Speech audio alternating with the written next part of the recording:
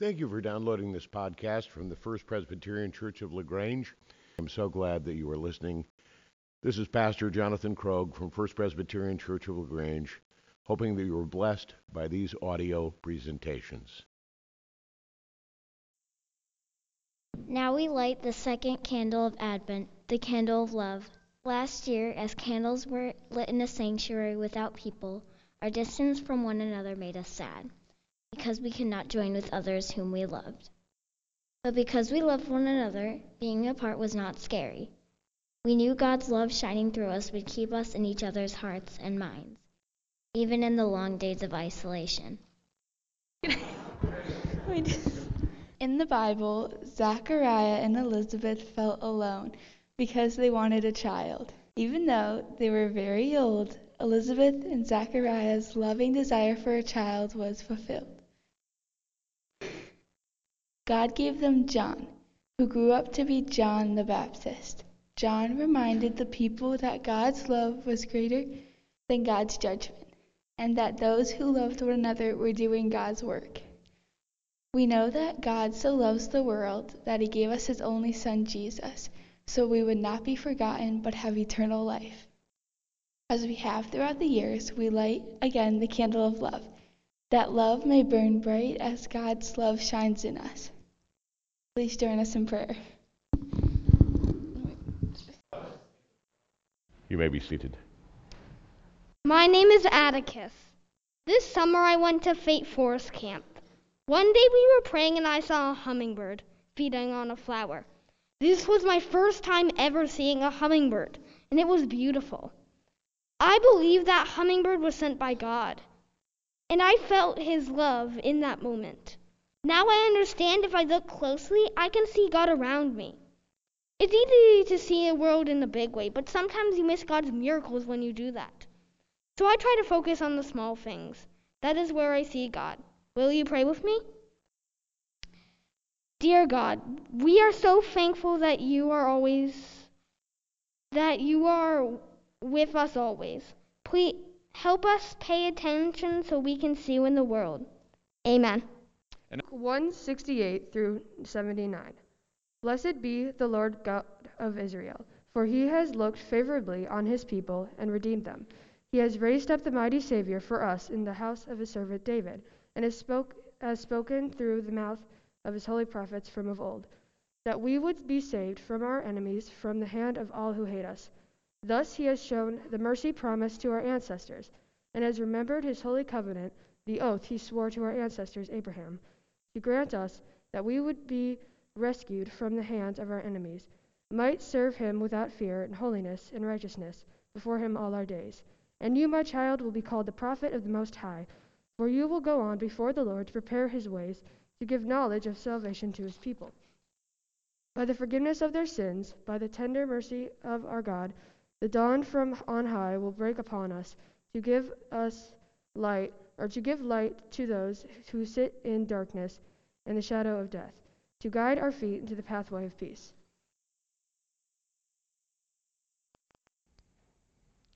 Also from the Gospel of Luke, the 3rd chapter, verses 1 through 6.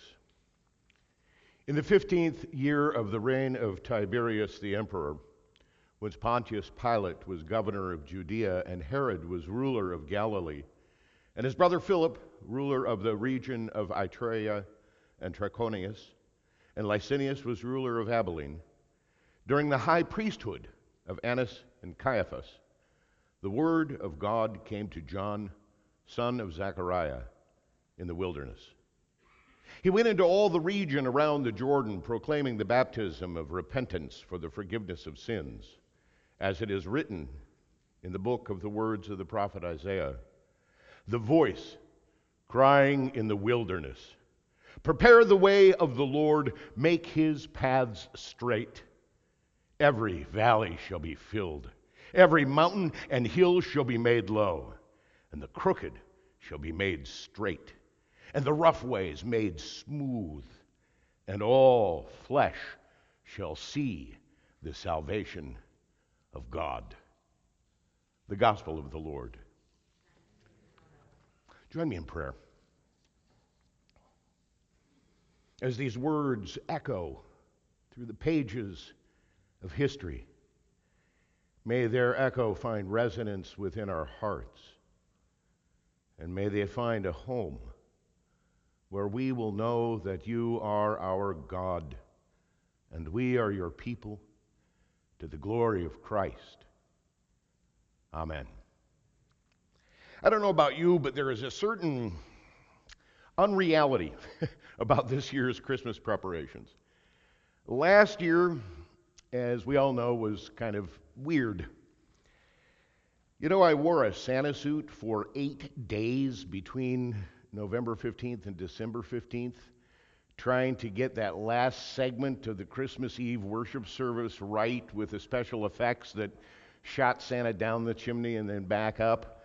You've no idea how hot a Santa suit gets when you've been wearing it all day long and you're in the parlor and then you go up to your office and find out that the sound didn't come across on that recording and go back downstairs again.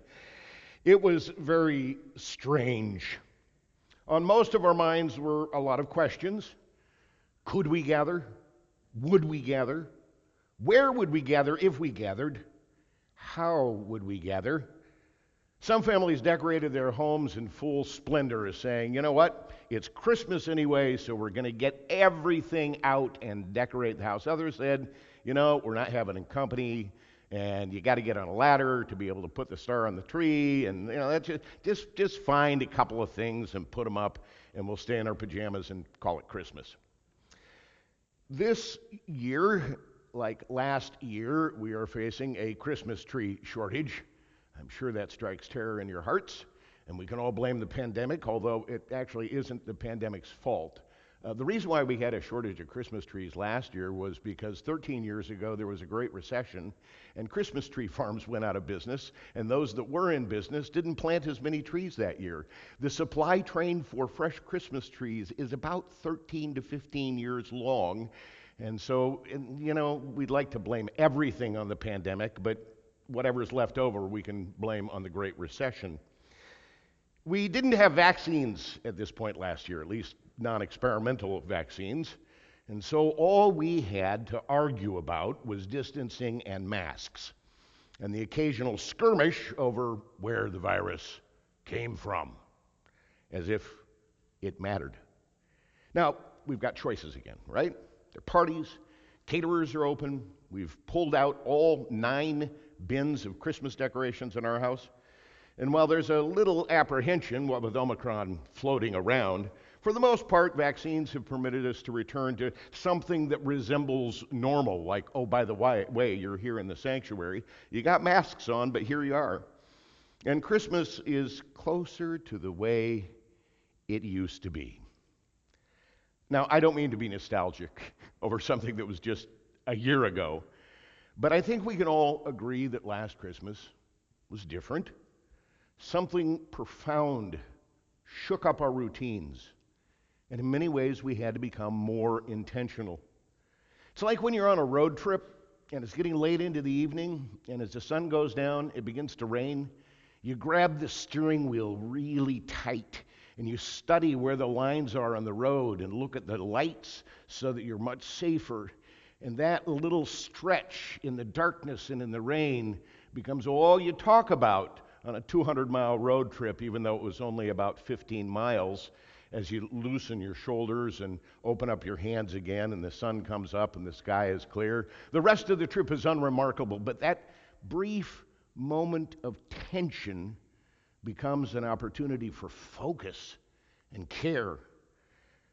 Then, as we steer back into this much more normal season, we arrive at our destination and you lose track of time.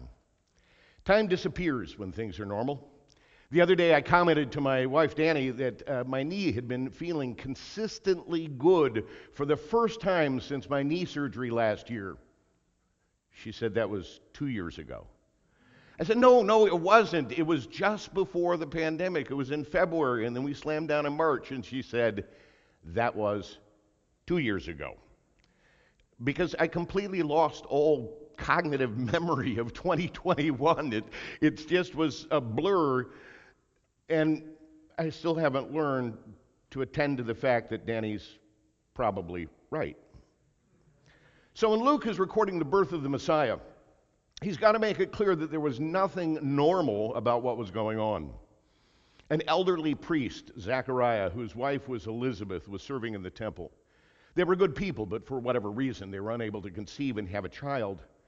The priests were split into divisions, squads, if you will, and they rotated the responsibilities throughout the year by which squad, which section was in power at the moment. And he was from the division of Abijah. It was a responsibility for the division of Abijah to go into the temple, to bring the fresh bread for the table of showbread, to set the lamps aright, make sure that the oil would be purified for the coming week so that the lights of the menorah inside the temple could burn brightly. Basically cleaning things up and attending to the rites of the activities. And every day, someone was to go into the sanctuary, the large hall before the Holy of Holies, with the incense. And they determined in the division of Abijah who would take in the incense by a random casting of lots. Zechariah reached into the hat and pulled out, and he had the marker that said that was the day for him to go into the sanctuary with the incense. And so he lit it and undertook the honor of filling the sanctuary with the glorious smoke of incense as a reminder of the presence of the Spirit of God. While he was in there, an angel appeared to Zechariah and told him by that time next year he would be a father. Angels, by the way, became very specific because in this instance, the angel says, you will have a child with Elizabeth. Ever since they told Abraham, the angels had become very specific after the whole Hagar debacle when they didn't say it's going to be a Sarah. So it's you, Zechariah, and Elizabeth will have a child. In Luke 1, verse 18, Zechariah points out to the angel that this is not a normal thing to predict. Here's what he says. Zechariah says to the angel, how will I know that this is so? For I am an old man, and my wife is getting on in years. The angel replied, look, I'm Gabriel. I stand in the presence of God, and I have been sent to speak to you and to bring you this good news. But because you did not believe my words, which will be fulfilled in their time, you're going to be mute, unable to speak, until the day these things occur. Meanwhile, the people were waiting for Zechariah and wondered why the delay in the sanctuary, and when he came out, he could not speak to them, and they realized he had seen a vision. For 9 months, Zechariah was unable to speak. That was until the naming day for the newborn child. Everybody said, call him Zechariah Jr. We'll call him Little Zach. And Zechariah, who had not spoken for 9 months, opened his mouth and said, his name shall be called John. For the first time, speaking full voca, clearly.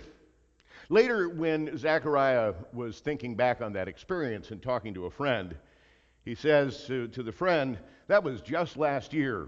Elizabeth from across the room said, no, that was 2 years ago. Of course, Elizabeth was right. We lose track of time when things are normal. That's why Luke painstakingly lays down here in the beginning of chapter 3 exactly when John, son of Elizabeth and Zechariah, began his ministry. We know him as John the Baptist. And it began in the 15th year of Tiberius when Pontius Pilate was governor, Herod was ruler of Galilee, Philip ruled of Iturea and Trionicus, Lysanias was ruler of Abilene, the high priest was Annas, and Caiaphas. There it is in the beginning of chapter 3 in all its specificity. Mark it down, circle it, says Luke. John the Baptist preached in a specific time, a specific place, in all the region around Jordan. History is boring, comes the call from the back of the lecture hall. Last week you threw a whole bunch of dates at us. 307 BC, Alexander the Great.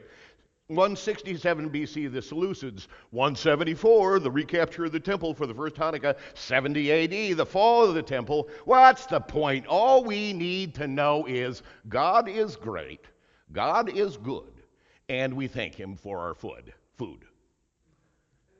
But our guest lecturer, Luke, is not amused.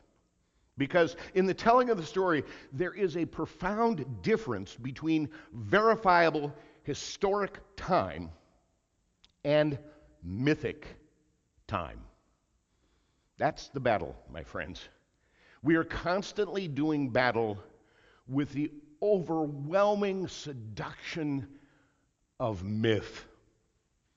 And what really happened tends to fade into the glorious fog of like we'd wish it had occurred.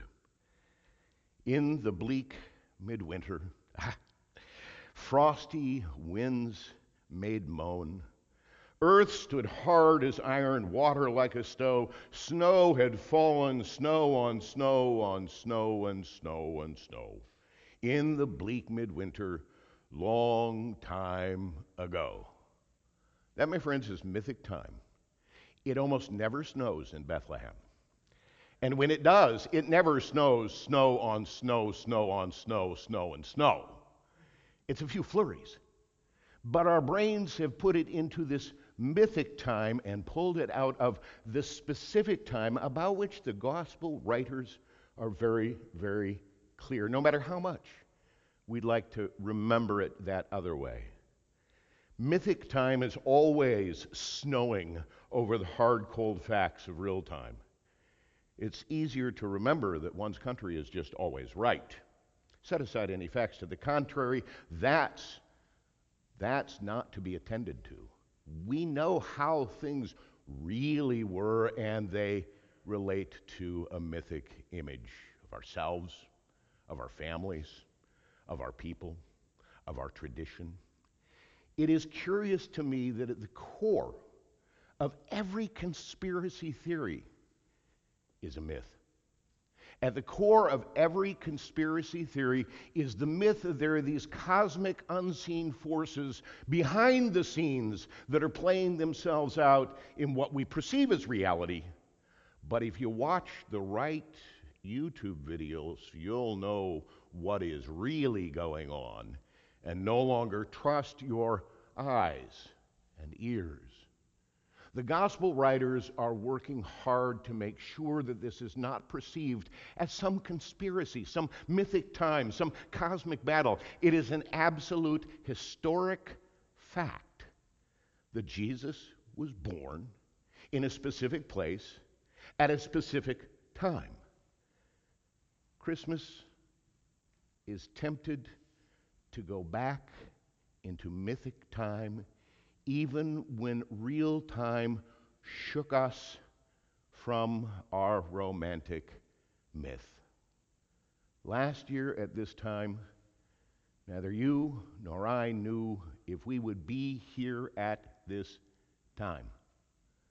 The fact of the matter is this: last year at this time, 500,000 Americans had died from a virus. And we were concerned about what was real, as we remain concerned about what is real. Our concern is easy to romanticize and fade into, do you remember how lovely it was during COVID Christmas? We all ate more meals together, we talked, we played video games together. It was just grand and glorious, except that too can become mythic time. Luke marks the date. Specificity matters, for it was into a real world that John the Baptist proclaimed the coming of a real Messiah. There was a harsh Emperor Tiberius on the throne. There was an equivocating milquetoast governor named Pilate. There was a narcissistic, self-appointed king named Herod. And a real John the Baptist that cried into a true wilderness, "Prepare the way of the Lord."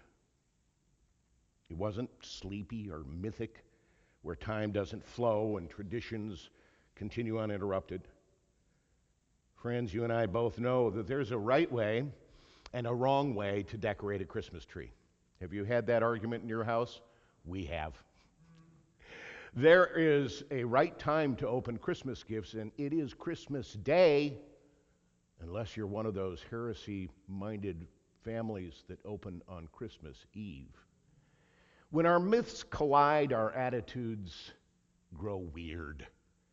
And we end up wrestling over things that cannot be verified except somewhere in the grand mythologies of our heart in the way we would like to remember it. But when reality comes, genuine people matter. Flesh and blood takes on a new significance because it is the same flesh and blood that bore the Christ. That God came into our world, our history, our present, and that there is no way to romanticize that into anything but God's being with us in our real world. Thanks be to God. Amen.